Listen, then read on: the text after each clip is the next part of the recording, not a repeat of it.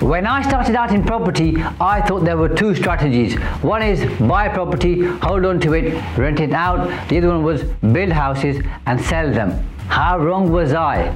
I now know at least 16 property strategies that you must know about. So in this compilation of videos, I am going to share those strategies with you. This is video number 1. Watch this and look at the first strategy, and the other videos will share with you 15 further strategies. Welcome to Wealth Made Simple with Shaz, where you'll learn how to master your money through business, property and tax saving strategies. Your host has collectively helped his clients make tens of millions of pounds in additional profits through these strategic approaches to business. Introducing Shaz Nawaz, an award-winning chartered accountant, property tax expert, entrepreneur and property investor. When I started out in property many years ago, for me there were two options. Either buy a property, hold on to it, rent it out, or buy a property, refurbish it and sell it on.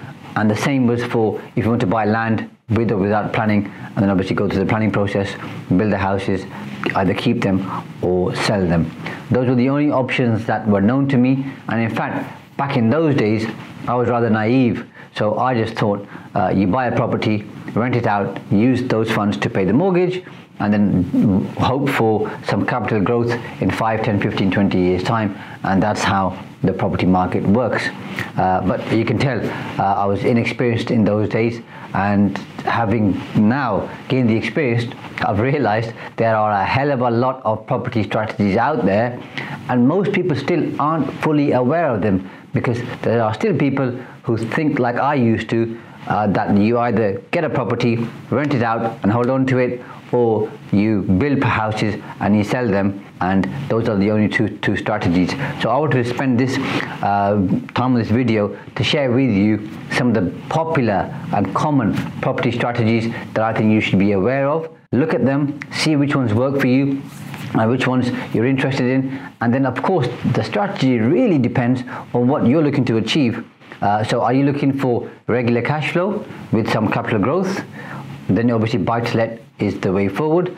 Are you looking for bigger chunks of money where you can build new houses or do commercial conversions, which is taking a commercial property, converting it into residential and then selling it on? How much time do you want to invest? Is it more passive, or is it going to be more regular where you spend more time? Do you work elsewhere, so you want to outsource everything, or do you want to leave your job and focus on where you are on property, so you spend most of your time doing it? So all of these things, alongside kind of the supply and demand, the kind of area you're interested in, all of these things will help you decide which property strategy is best for you. And remember, there's no one size fits all. So just because if you're, let's say, doing single lets, it doesn't mean you can't then do some of the other property strategies.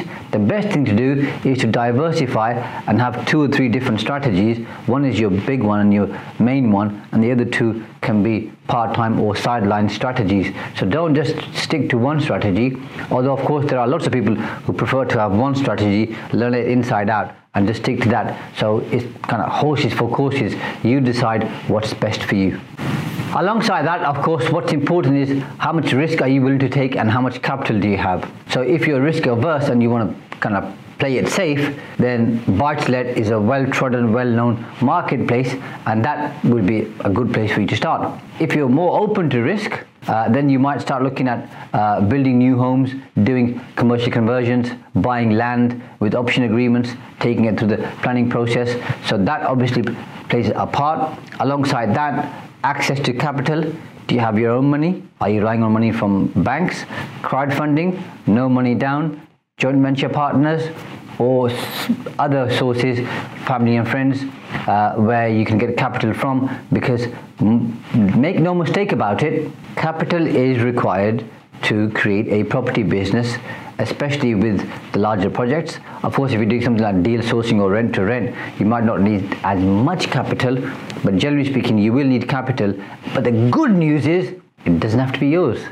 You can find other people who are cash rich, time poor because they've got other commitments, or they're running other businesses, or they have a full-time job, who don't have the time. And if you've got the time, you can link up with them, connect with them, and use their funds, your time and expertise, and have a proper joint venture initiative where you can both, it doesn't have to be two by the way, but where all of you can create a successful business. So think about your appetite for risk, think about the capital requirements, and connect those two with the property strategy that you think will best work for you.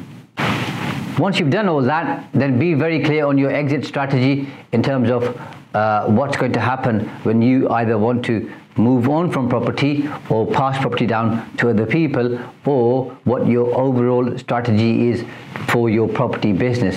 And an exit strategy doesn't have to be just one thing, it can be a multiples of things. For example, if you're doing a commercial conversion with 15 units, you might decide you want to sell 5, keep 10, or you might want to sell 10, keep 5, or sell 5, and if there's 2 partners, the other 10, if you had 15, keep 5 each, and you both go your ways. So think about all the different exit strategies for every single project and your overall exit strategy for yourself, and bear that in mind, because it's important you have an exit strategy, both in terms of funding wise, for your business plan, for your personal circumstances, and the way that you run your property business, because that's extremely important. And with any business, you'll know what's extremely important is having a good team around you. So you need to decide, do you want to have an in-house team where you have people working for you? Do you want to have everything outsourced where you have experts working for you, but they work as consultants and advisors? Or do you want a bit of both? Now, the truth is, you can't have everybody working for you, because obviously if you employ an accountant or employ the services of an accountant, they probably won't be working for you. You may have a bookkeeper working for you, unless you have a really large property business, you'll have an outside accountancy firm working for you. The same applies to lawyers. But some of the other people who could be involved in looking after your business, whether it's letting out property, whether it's sourcing property for you, whether it's doing some of the building work, depending again on the size of your portfolio, negotiating deals for you, helping you source the financing, you can have some of those people working in-house, as long as you've got a sustainable business which can sustain them, and you've got a clear growth plan in terms of how those people are going to help you achieve your overall goals and objectives. So think about the team that you need, and then think about whether you want to have them in-house, outsource, a bit of both, freelancers, and it really doesn't matter where those people are based. If you prefer working with somebody and they're outside the country, or they're based in, let's say you're in England and they're in Scotland or Wales, nowadays it doesn't really matter, as long as you've got a clear kind of job description and clear path for what you're looking to achieve with key performance indicators. People can be based anywhere they like, and property is very flexible like that. People don't need to be office based. So the first one, of course, which we all know about, or most people know about, I'll just put BTL, which is buy to let. And here you buy a property, you obtain funding for it, unless you've obviously got the cash in your bank, or you've got a joint venture partner or a partner who's got the cash available. You put up the deposit, usually at least 25%, and then up to 75% is funded by a bank or a third party lender. You rent the property out, you can do that yourself, or you can go to an agent who can rent it out for you, and the rent comes in. You then pay the costs. So obviously the first cost is going to be the mortgage cost, and you need to decide whether you want to do interest only or capital repayments, and obviously paying the interest. That's totally down to you. I know most investors prefer to do interest only because that gives them better cash flow, but the choice is yours on which one you want to do. Alongside that, you need to make sure you account for all the different costs: insurance, repairs and maintenance, managing fees for your agent, and certification for gas, electric, and all the other things that are involved. Regulation in terms of is it in a selective licensing area? Are there any other restrictions that you need to be aware of?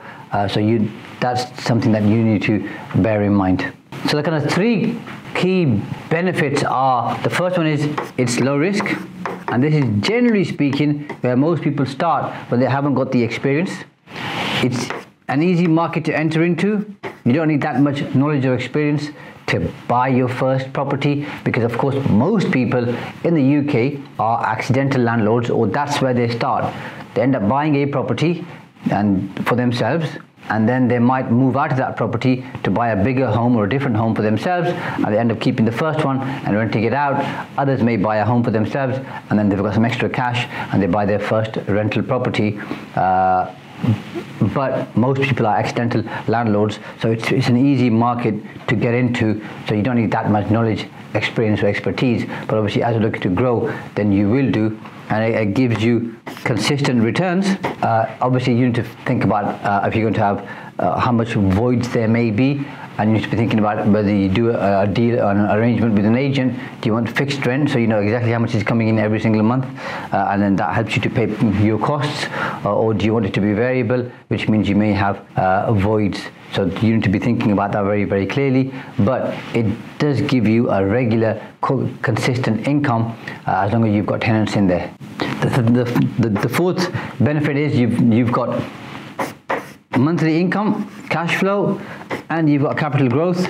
Of course, you don't have to do anything for the capital growth here, by the way, because the market pretty much controls that, and we know every 15 to 20 years time property increases dramatically, so you'll get the benefit of having both income and capital, and it's not time consuming. So you don't need that much time. Once you've sourced the property, you've financed it, you can pretty much be hands off, give it to an agent who will do pretty much all the work for you, but they'll charge you for that. But if your time is limited because you're working elsewhere, well, this is a fantastic strategy because it doesn't require that much time. So now let's look at some of the potential downsides to buy to let. And the first one, of course, is it's a slow strategy, which means if you're looking to grow quickly or create a lot of cash flow, unless you've got access to the capital, it's going to take you a long time, because usually people buy a property, then wait to get the deposit for the next one, then they buy the next one and the one after that, and of course the margin on each property, again depending on where you're buying it, but if you got a 75% loan to value, then the margin for the cash flow on a monthly basis, which we covered over here, is going to be quite low. So it's slow and steady, and if slow and steady works for you, it's fine. But if it doesn't, then obviously this might not be the number one strategy that you should be looking at deploying. Number two, of course, is voids. So you need to bear that in mind, because if your property is empty for 3 months in a year, you might have no income coming in, because you've decided the 9 months rent that's come in just about covers your mortgage payments. So you need to be very clear on that and have a plan for that, or kind of go down the guaranteed rent route. And the third one is the returns, generally speaking, aren't as good as lucrative as some of the other property strategies that I'm going to cover with you on this video. So linked with this, then, of course, and I'll include it in buy to let, is having commercial property. And I think commercial property is a fantastic investment and should be part of your overall portfolio, whether you use a pension, like a small self-administered scheme, your SAS, or whether you invest in property yourself. It's a very good way to go. Now, I know in Peterborough right now there's a huge demand for warehousing, so if you're really living in Peterborough and watching this video, and I'm sure it's the same for other areas, if you can build new warehouses, or find space to create a warehouse, or find existing warehouses, you're going to do extremely well in terms of renting them out, because the demand is significant. Now, the good thing about commercial property is, of course, you have a lease, or you can have a lease in place, which pretty much gives you guaranteed tenure over a certain period of time, and the rent's paid in advance. So that's a good way to rent property out. And of course, the tenant can go bust, and they can have problems and cash flow issues, and they might pay late. But usually, when you have a lease, you're pretty secure. And if you can get a personal guarantee from the lessee, it's even better. Alongside that, you've got certain tax advantages like capital allowances and other things which you ought to know about. Alongside that, of course, you can use your pension to buy a property, and SAS is the way to go with that. Another distinct advantage right now is because of obviously COVID-19, the market is very competitive in terms of you finding really good deals. So the last 3 or 4 deals that I've done, we've been able to negotiate really good prices on commercial property. I mean, significant discounts of like 30% and more. on one of them is about 45%, simply because there's plenty of property out there right now. People are working from home, and those who are looking to sell are having to basically negotiate deals which give them the cash that they want and find a buyer. So good reasons to have commercial property. Some of the downsides are that if you buy a property which is vacant, then finding a tenant right now isn't the easiest thing to do, because most people, like I said, are working from home, or lots of people are working from home, and when that's going to change, I don't know, because I don't have a crystal ball. But if your tenant vacates, it may take you a while to find a new tenant, or if you've got a large property, maybe break it up into smaller properties. The impact of COVID is unknown. So what impact that's going to have on commercial property overall, we don't know. So that's something that you also need to bear in mind, because if COVID carries on for a lot longer, and most people kind of appreciate right now it's here to stay, what impact that's going to have, I don't know, but make sure that you are aware of that. And then when there's an economic downturn, commercial property usually is hit hard, so you need to make sure this is part of your overall strategy and not the only strategy, because if you have all your eggs in one basket, that can be very problematic. That said, I would strongly suggest that you have commercial property as part of your overall portfolio strategy, and we'll cover that as we go on.